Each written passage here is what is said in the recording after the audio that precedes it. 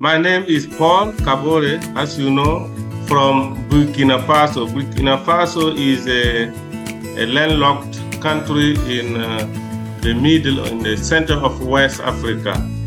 So we are living there in a country more or less insecure because of terrorism.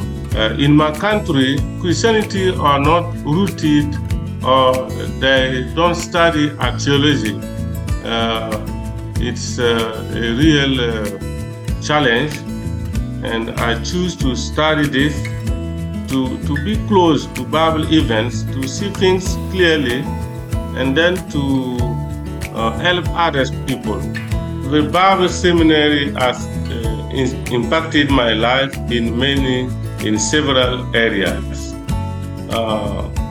When I take the spiritual level, from the beginning until now, my teaching of the Word of God has changed, and my view of the world, biblical world, has changed, and I thank God for that. And I thank God for their prayers for me. I appreciate that. Please give your financial support to the Bible Seminary and help rich students like myself across the world and equip us with the Word of God. I love TBS very much.